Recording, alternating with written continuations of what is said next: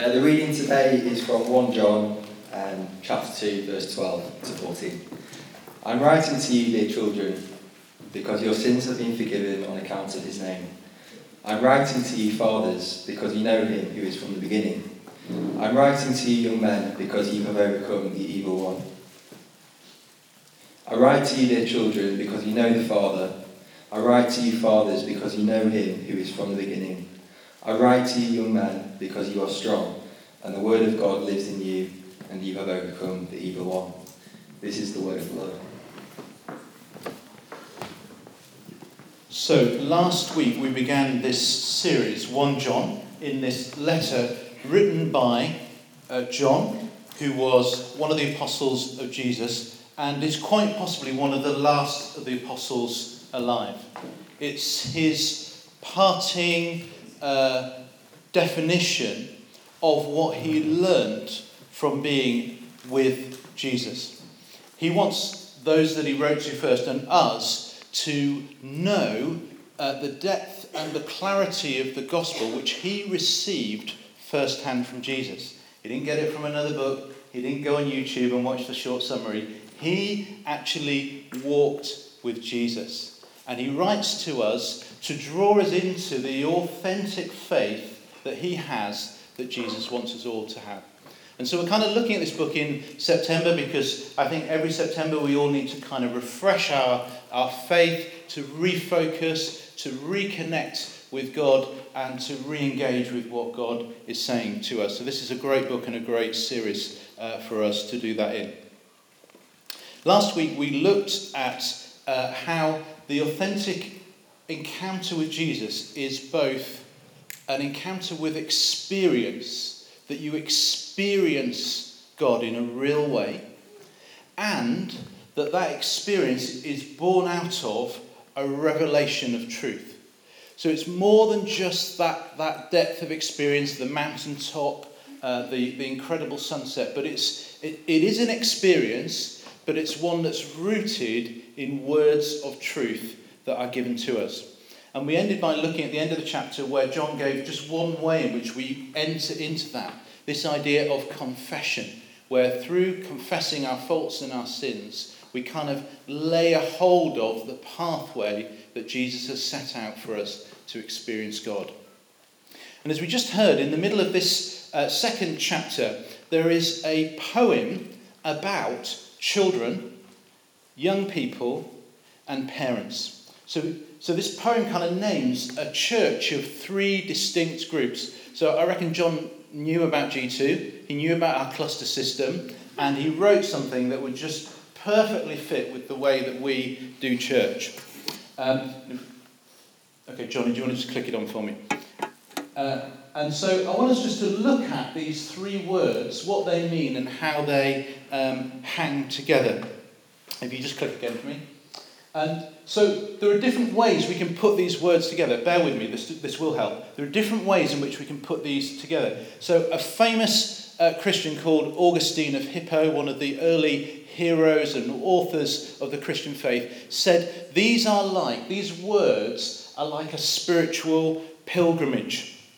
And it represents a journey that anyone that follows God takes. You begin as a child. And then from a child you mature to be this youth, this young person, and then you become an adult. And so he said this was the journey of every person's life. He said it was the journey, the spiritual journey of every person that begins to follow Jesus. So if you begin to follow Jesus when you're 40, you begin aged 40, natural age, as a spiritual child, and then you become a youth, and then you become an adult. And he also said it can be like a season of your life can go through this journey. God might say something or do something or take you through a particular situation, and you will go through it first as a child, then like a youth, and then like an adult. And if we click on to the next one. So somebody else suggested that the words hang together like this. That first of all, we're a child. Now you probably picked up if you scan this book that John uses this word child, children of God, repeatedly. He's not the only one. The rest of the New Testament, the rest of the Bible uses this idea. It's like a universal way of referring to somebody who's learning to follow Jesus. So the idea is actually we're all always a child. We all begin as a spiritual child. So for example, Jesus said, when you pray, just say, our Father. So Jesus saying, when you pray, understand that you come to God as a father and you are his child. Jesus said, unless you become like children, you will not experience the kingdom of God.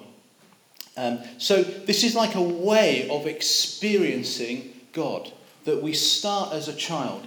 And then the idea is that we either engage as a youth, so it might be like doing, it might be the activity, energy, or we might engage like a parent. So we're like a wise person, a thinker, somebody who is knowing. And let's click on to the next one.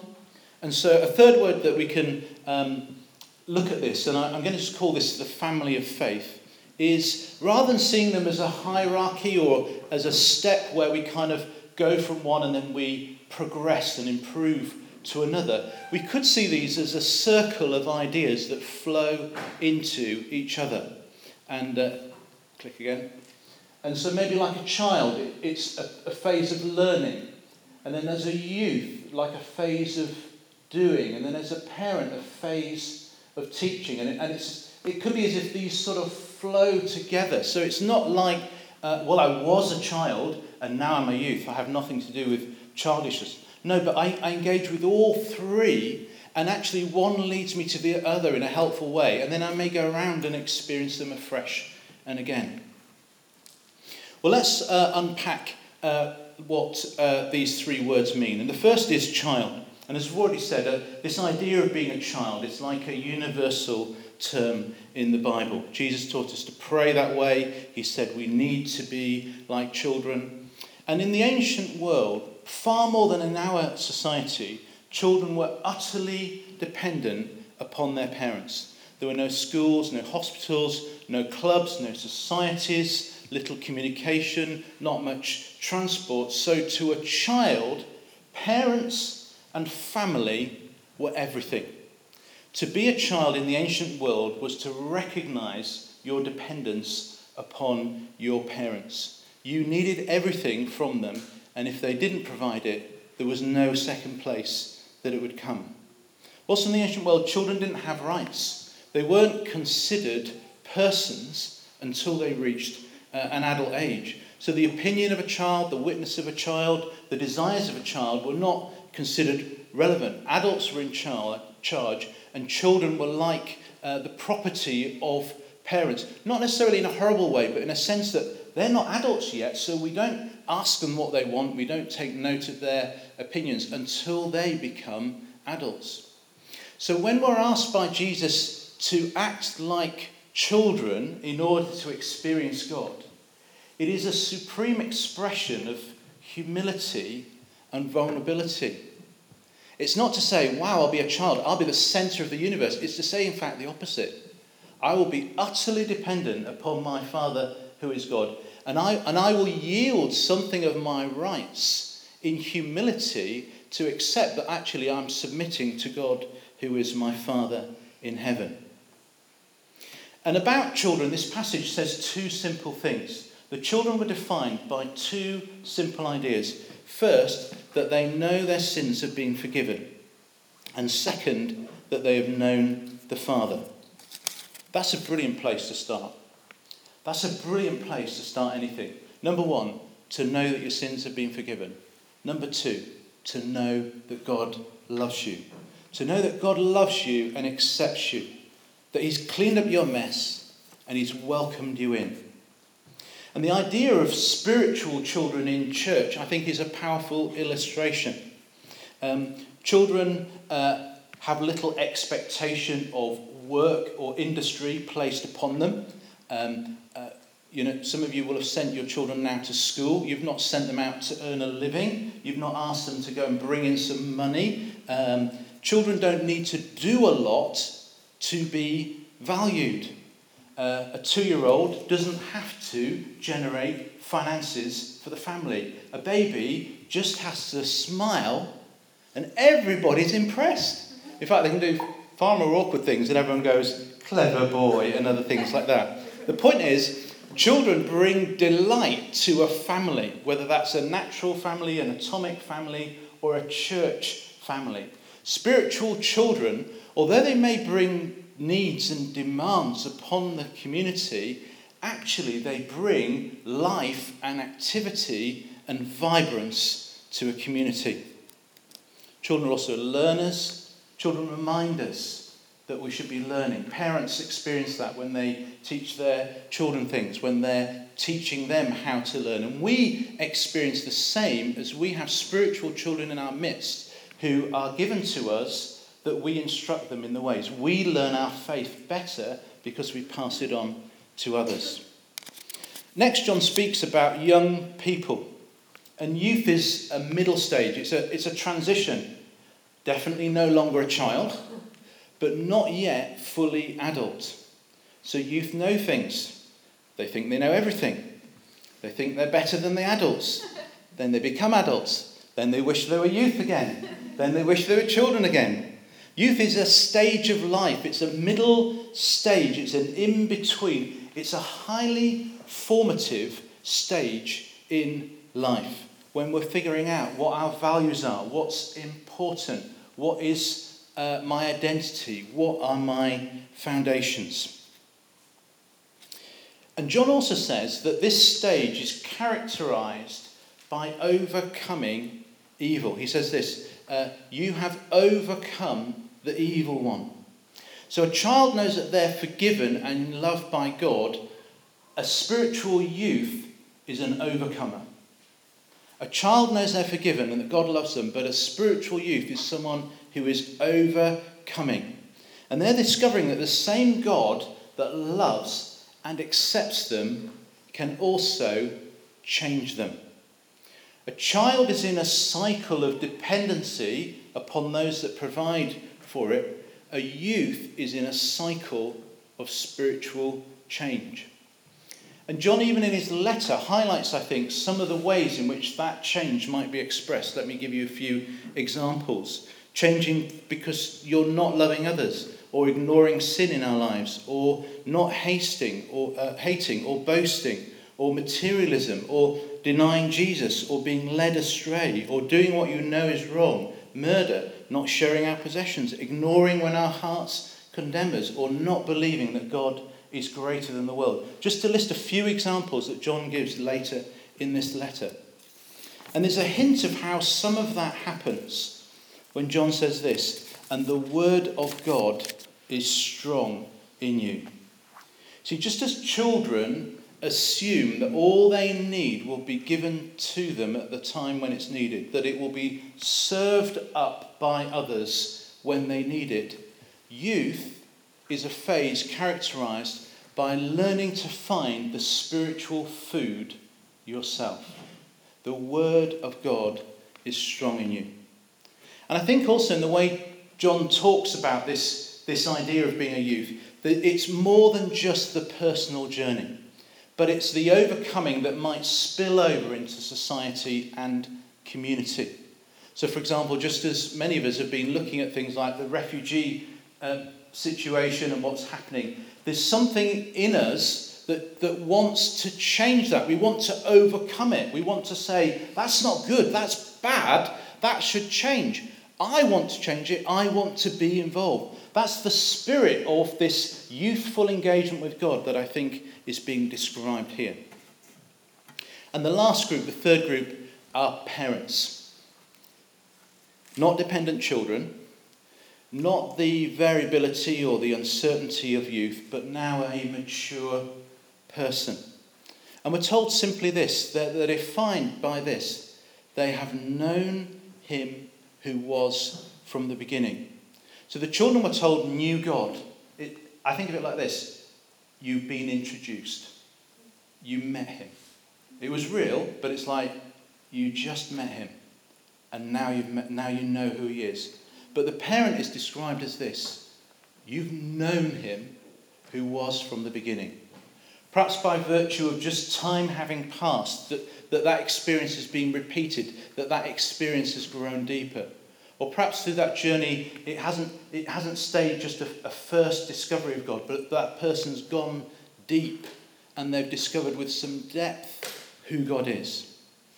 And I guess in a way, parents inevitably, therefore, are only parents if they are raising up children and youth themselves. So this is not an independent maturity. This isn't just saying that guy's like a guru, he's sitting in a mountain in a cave on his own and he's like reached the top of spiritual maturity. Now that's not what's being talked about here, because what's being talked about here is something that involves other people. And the obvious thing is that the parent is somebody who is raising up others as well. Not in the spiritual sense, not limited to biology, not necessarily meaning you've had children. It could be children you adopted, children you spiritually adopted. It doesn't mean, therefore, people who have to be significantly younger than you. You may be a parent to those who are in natural years older than you, but a spiritual parent is somebody that's taking what they've learned as a child, what they've overcome in their own life in terms of being changed by God as a youth, and they are now passing it on to others as a spiritual parent in Christ. And I think there's something of a journey here. I think children are, not that children are naturally quiet, but children are, spiritual children often aren't shouting about themselves. I think there's something about that youthful spirit of being loud, of saying, let's make this known, let's proclaim it. I think there's something about this parental phase that John is highlighting here. Those that have known him from the beginning. These are not necessarily people who are elevating themselves. I think these spiritual parents are probably elevating those that they are raising up. Their heart is more for others than it is for themselves. You find that as a natural parent. So I looked through my phone today and I realised I've got a whole load of people in my phone book who are just known by their children. Some of the parents, I don't even know their names. It just says Izzy's dad, Sarah's dad, Sally's mum. Just friends of our children. I've got their parents in the phone. I've needed to ring them and I haven't necessarily even found out their name yet, but I know them by association with their children. Sometimes we have a funny conversation with a parent when we meet at their house or our house, and we actually introduce ourselves, and I say, "Hi, I'm Philip's dad," and then I actually reveal I have a name of my own. I'm not just known in relationship to my children, but I have my own identity. But I think something like that is being hinted at here. The spiritual parent who is raising up the person that they're bringing along. Well, we're going to talk in a minute at our tables and we'll have an opportunity to respond. And I just want to give you some ways in which we may respond to this. And the first one is that thing I said about Augustine, the ancient Christian of the faith. And Augustine said this is a journey. And I think there's truth in that. There is a sense in which we accumulate over time wisdom of knowing God. That when we first come to know Jesus, we know nothing. We're like a babe, like a child that knows nothing. And we learn the first two lessons. Jesus forgives my sins. God loves me. And we dwell with that for a while. And then we learn God doesn't just forgive me every day, every week, every month. He can change me. And we fight some of those battles. And then maybe we fight some wider battles where we see things in our society, our community, in the wider world in which we live. And then there's a natural journey onto wisdom and maturity. Maybe you can place yourself at some point along that journey. Maybe you can maybe instinctively you know that's where I am. I'm like a youth. I'm fighting those battles. I'm learning to overcome. And it's important to know that because sometimes in church I meet people who have misunderstood where they are. People who should be parents in Christ that are behaving like consumer children. See, there are people here who could do this talk better than me. But do you know what? That's not the point. The point is that we engage with it. But it's possible to have been a Christian so long and not matured into, God's now calling me to raise up others, that we still act like a child. I come to church, somebody serves me up food. Somebody will give me the water. Somebody will tell me what to do. Somebody will tell me what I need to go, what I need to do when I leave. And that's like childish behaviour in the life of somebody who actually has the potential for huge spiritual maturity. And you can imagine how destructive that could be for a person or even for someone else. Or maybe someone who is in that phase of being a spiritual youth and they're facing some of that overcoming, but they've not understood that it's God's pointing at their life, that God said, right, you used to be a child, now I'm putting you into a new phase, it's going to feel different. So it used to be, Jesus forgives all your sins. God loves you. That's still true, but we're adding something else into it. So you're going to be feeling this sense of now you need to be overcoming. Now you need to be fighting some battles. But if you misunderstand that, you could just become an angry person in church. You could be just looking at everyone else going, well, I don't like that in that person. They're doing that wrong. She should never have said that. I won't put the tables out that way. And do you know what it is? It's like the youthful energy that's just been misdirected into the wrong place. Or we could be like, oh no, I said that one, okay. All right, so that's number one. Understanding where you are. Behaving as a child, if that's the phase you're in. Behaving as a youth and overcoming, if that's the phase you're in. Behaving as a parent, if that's your phase you're in. In that second diagram where we had youth and parent, there's this idea of releasing the intergenerational wisdom that's in a church. And often there's conflict in church between those that are young and those that are older. And the young want to see what needs to be changed, and so they are overcomers. We want to change this. That's not right. This could be better. We can improve that. Come on, let's do that. And then the old are being passive and wise. Well, we're just going to be with God. You know, we fought all those battles, and now we're just going to know him who was from the beginning. And it's possible that we can have frustrated young overcomers in a church and passive, older spiritual parents. Here's a quote that somebody sent to me the other day. It's by Richard Rohr, who's a Franciscan monk, and he said this: without the young man, the old man won't do anything. Without the old man, the young man can't do anything. And so maybe we also need to, within the community of our church, team up the best of what we've got to get together. If just those with youthful, overcoming energy take on the mission of church, they will go with great passion, but maybe at risk of making mistakes, of doing it the wrong way, of going into places that will harm or knock them back. If the leadership of the church rests just in those who are older, the danger is the church spends its time being, and it's sound and orthodox and doctrinally pure in every way, but never actually engages with the truth that it believes to live out the mission of the church. And so we need to put those two together. The young man won't do anything without the old man. The young man can't do anything without the older man. We need to bring those two generations together. The third way in which we can engage with this is to see this as a journey that we can go through in our lives. It may be you are in the middle of a journey now, or you can think of a time when God's taken you through a situation, or circumstances have taken you through a situation. It can be even how we pray and engage with God. Maybe you've messed up and you have sinned and you've blown it and you're wondering, what do I do? What do I do? And you could just go through the journey of first being a child, then being a youth, then being a parent. So if you've messed up or got it wrong, what do you need to know? You just need to know Jesus forgives you, God loves you. And then the next day you just need to know God loves you and Jesus forgives you. And the next day you just need to know God loves you and Jesus forgives you.